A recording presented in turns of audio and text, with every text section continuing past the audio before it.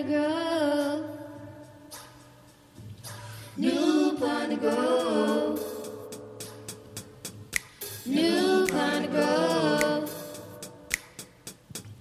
New Piney Grove. Welcome to New Piney Grove Baptist Church, where one of our core values is Christian education. Let's tune in to this week's message. When I first came to New Piney Grove, several ladies, senior ladies, had a profound effect upon my ministry. One of them sits here right now, over there, Mama B. There was Carrie Simmons, Elton Nash, Mama Mac. But there was one named Mother Thorpe. Unique thing about Mother Thorpe is she was the former pastor's mother, whom I thought would be some trouble, but she turned out to be one of my best blessings. Adopted me into the family, even though they didn't want it. Mama Thorpe had one saying that I remember, even though she had many, and she would often remind us, you ain't nothing but dirt. Taken from the fact that God formed man out of dirt, but she meant more than that. She meant about our unworthiness. Nothing but dirt. And this term would be appropriate for the main character in our text this morning, Rahab. Let me preface by saying that for some of you, this might be a R-rated message today. And I make no apologies about it because words that I'm using are going to be words that's in the Bible. The Bible identifies Rahab as a harlot. The Hebrew word is nazna. The word means to commit prostitution or to be a prostitute. But the sense of the word is a woman who actively engaged in sexual intercourse for payment. Y'all with me this morning? But the Bible, in addition to the Bible, the Vine's Expository Dictionary, which is a word, a biblical study of words, it says zana is a term that we can understand it better, I think, if I bring it down to us. The word, according to Vine, means to go a-whoring. Okay. Lest we all get ourselves a little high-minded. It implies, in simple terms, one who uses their body for personal gain is a whore. I see you. For some reason, the term prostitute sounds better. When we say a whore, it becomes derogatory and offensive. So we come up with phrases like ladies of the night, a call girl. But by definition, it's still a whore. Even the word hooker, which speaks of someone that got a bad reputation, is preferred better than a whore. Or let me just tell you what they used to say in Summer Hill in Atlanta where I was raised, a hoe.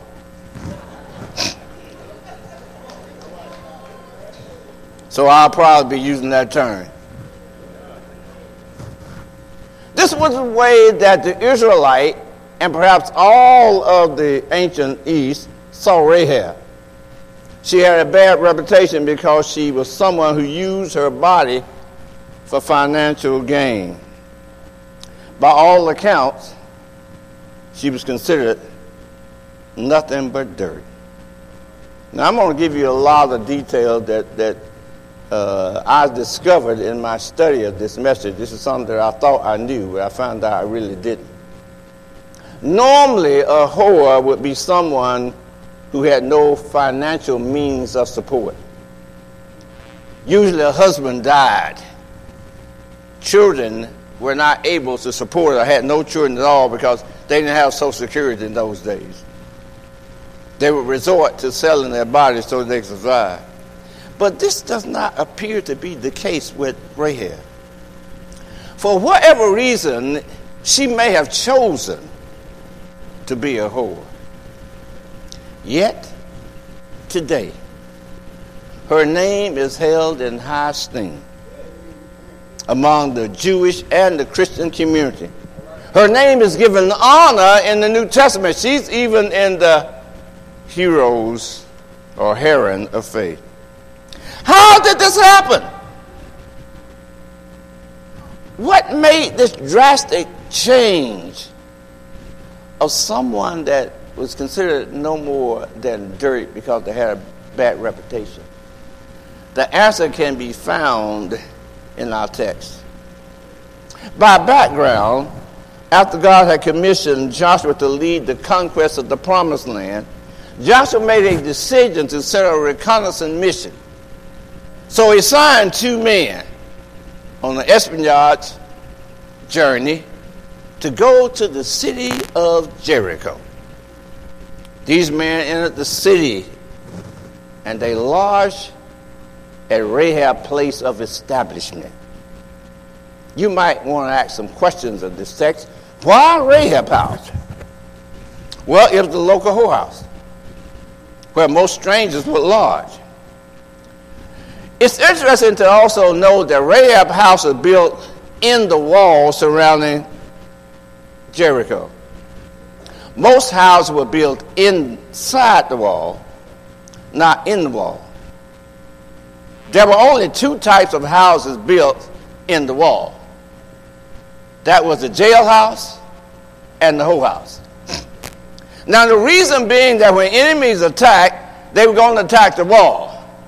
So people that lived in the jailhouse or the whorehouse were expendable. But it was also the first house that strangers would come to. But going to the whorehouse was a strategic move on the part of the men. Their mission was to determine the strength and weakness of the city. So strange men coming into the city would not arouse suspicion, or so they thought. Despite their efforts, they were detected.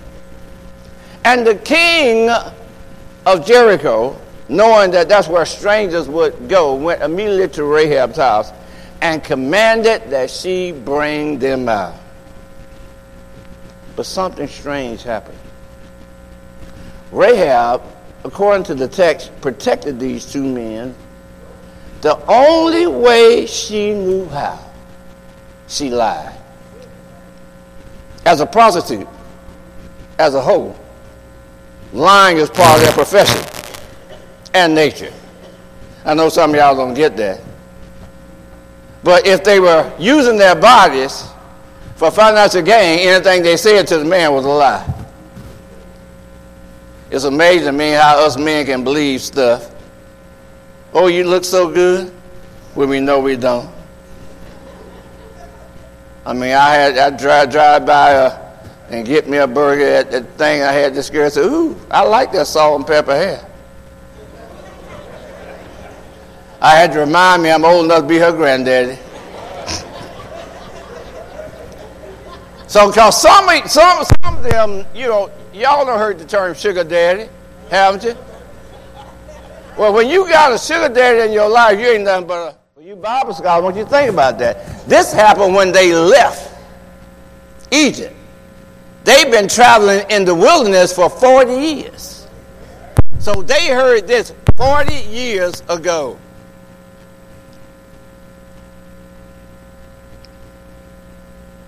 What did they hear? 2 events in history. First of all, the defeat of Pharaoh's army at the Red Sea. In addition to being an elite fighting force, which was the best in the world, Pharaoh had chariots and ironclad horses. some of the things that most people wanted for war, but that was the cause of their destruction. When they went into the Red Sea, it's amazing. Israel went through on dry land, but when they got through there, it was muddy. And them iron-clad horses and them iron chariots stuck in the mud. They don't mention about the sea coming back. The story was the fact that Israel went over on dry land. The second event in history occurred on the other side of the Red Sea, which is an area called Transjordan. This land was inhabited by two kings of the Amorites, Sihon and Og. And the Bible refers to them as Anaks, descendant of Goliath's brother. Now, according to the Bible, this guy Og slept in a bed that was 13 feet long and 6 feet wide. He had to be over 10 feet or 11 feet tall. So these men were giants. But Sihon was probably the most powerful one because he had skills. He was not only a giant, but he had the military wherewith to fight, and his army was just as strong as Egypt. But despite both of these kings, great size and strength, God gave victory to Israel. That was what they heard. Now, you know what? Y'all hear stuff all the time, don't you? Y'all heard the evening news just like these people. Sometimes it go over your head. But every once in a while, something you hear on television calls you to look at it a little longer. What was the impact of what they heard? Verse 11.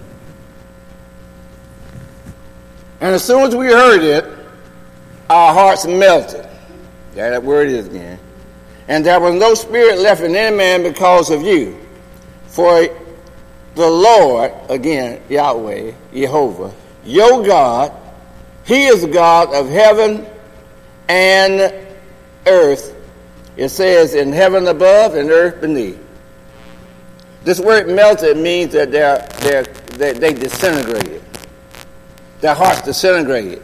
I want you to thank me, okay? Y'all live in Georgia, you know, most of you anyway. When it snows sometime on those rare occasions, you go out and enjoy it. When the sun come out, what happens?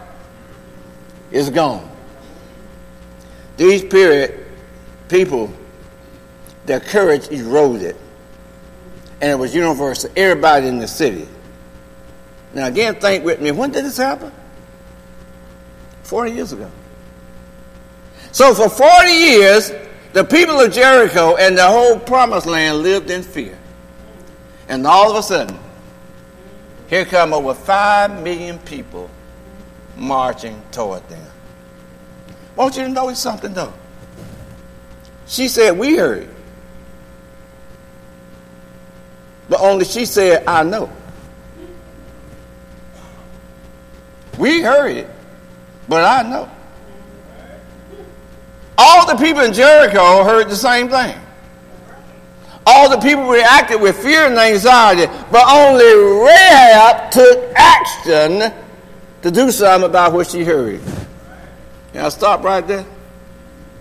That's going to be the case of a lot of people that's on Judgment Day. You hear it, but you don't know it.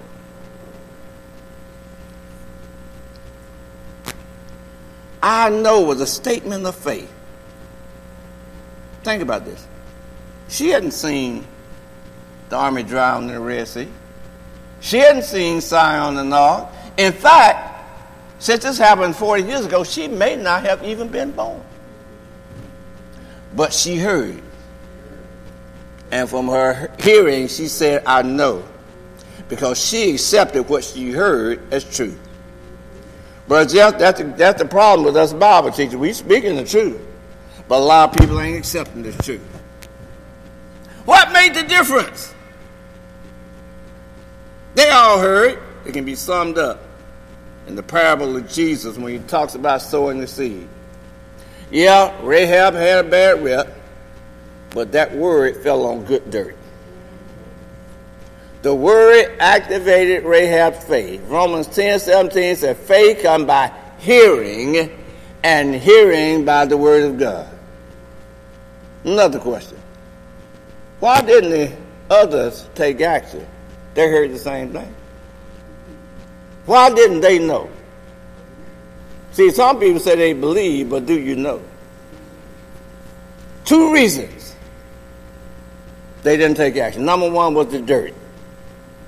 Jesus identified 3 types of dirt where the seed of the word of God is planted. Number 1, wayside dirt. The word they heard was not fully comprehended. Stony dirt. The word they heard did not take root in their hearts. Thorny dirt. The word they heard was choked out by concerns for their safety, causing them to look at a worldly solution. Now, what was that worldly solution? That's number 2 reason. The wall. The wall.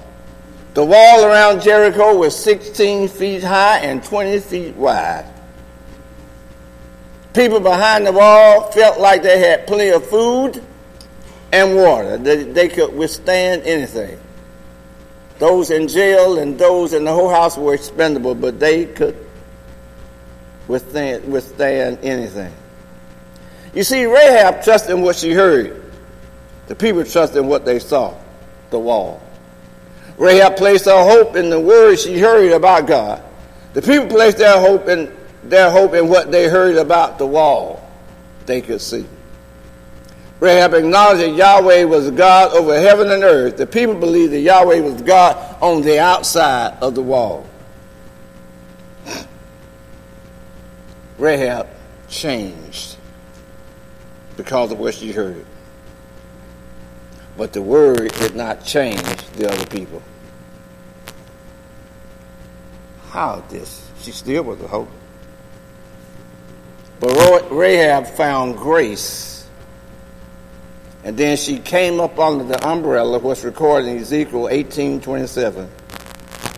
But if a wicked person turns from their wickedness that they have committed and does what is right and just, they will be saved. We don't know a whole bunch about this woman other than what's in the Bible. But historical writing and legends give us a lot of information about her. One historical writing records Rahab's repentance statement like this. She cried out, Master of the universe, I have sinned with my eyes and my thighs. Pardon me for engaging in harlotry, because I endangered myself when I lowered the rope for the spy from the window in the wall. One of the Hebrew rabbis wrote this and said that Rahab converted to Judaism at the age of 50.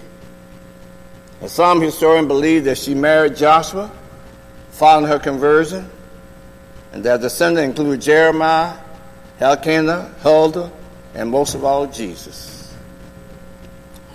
Although there is no biblical record to prove all of this, one thing is certain. God used a woman with a bad reputation for his glory. This should instill hope in all of you who have, and me too, messed up big time. How'd that song start out? Shouldn't be here. Rahab believed what she heard and reacted in a manner that pleases God. She put her life at risk to protect the spies, and she only made one request that's recorded in verse 13. That you save alive my father and my mother, my brother and my sister, and all who belong to them, and deliver our lives from death. Notice, she did not ask to spare her life alone. Even though her family probably looked at her as the black sheep of the family, didn't want to have nothing to do with us, she said that she knew that God had given that land to the Israelites. And she wanted to share what she knew.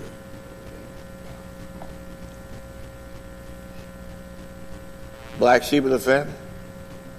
She had to be a mighty evangelist because she convinced her family to come in the whole house to be saved. The story concludes with a couple of things. Let's look at chapter 6, verse 22 through 24. This is at the beginning of the battle. And Joshua says the two men who had spied out the land, go into the prostitute house. Go in the whole house. And bring her out. Bring the whole out. And all who belong to her in accordance with their oath to her. So the young man who had done the spying went in and brought out Rahab, her father, her mother, her brother, her sisters, and all who belonged to her. They brought out the entire family and put them in a place outside the camp of Israel. And get this, then they burnt the whole city and everything. The only reason the family escaped the house, the fire rather, was they had to go into the house. Okay, let's clean it up now. As a result of her faith, Rahab was transformed.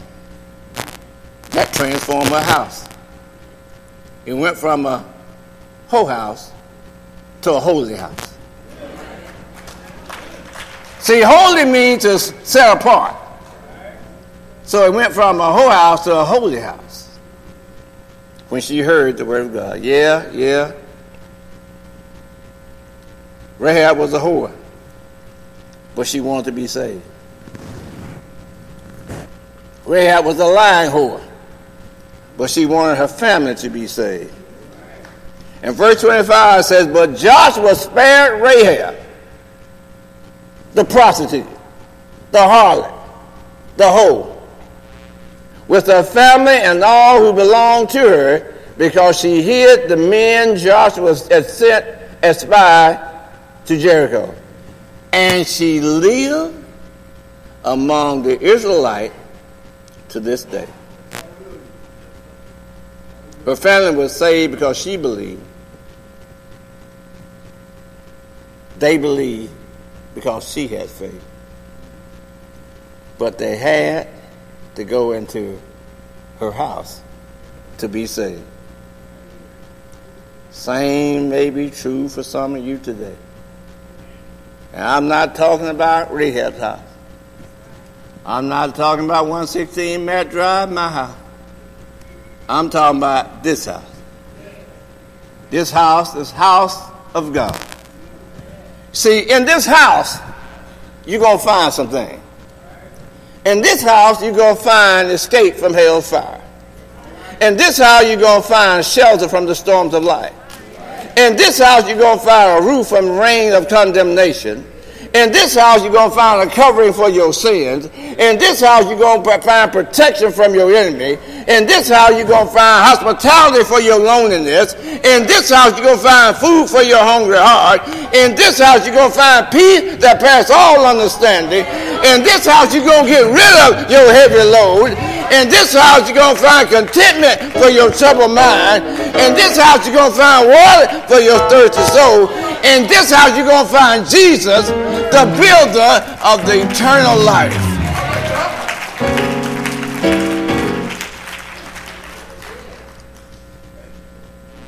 How do you get in this house? You got to have a key. And the key is confession.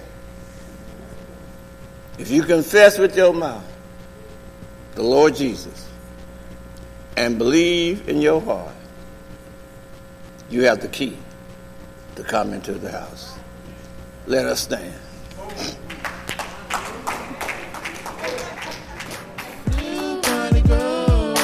Thanks for listening. We pray that you have been blessed by the message. Visit us on the web at npgbc.org for contact information, service times, or directions to our place of worship.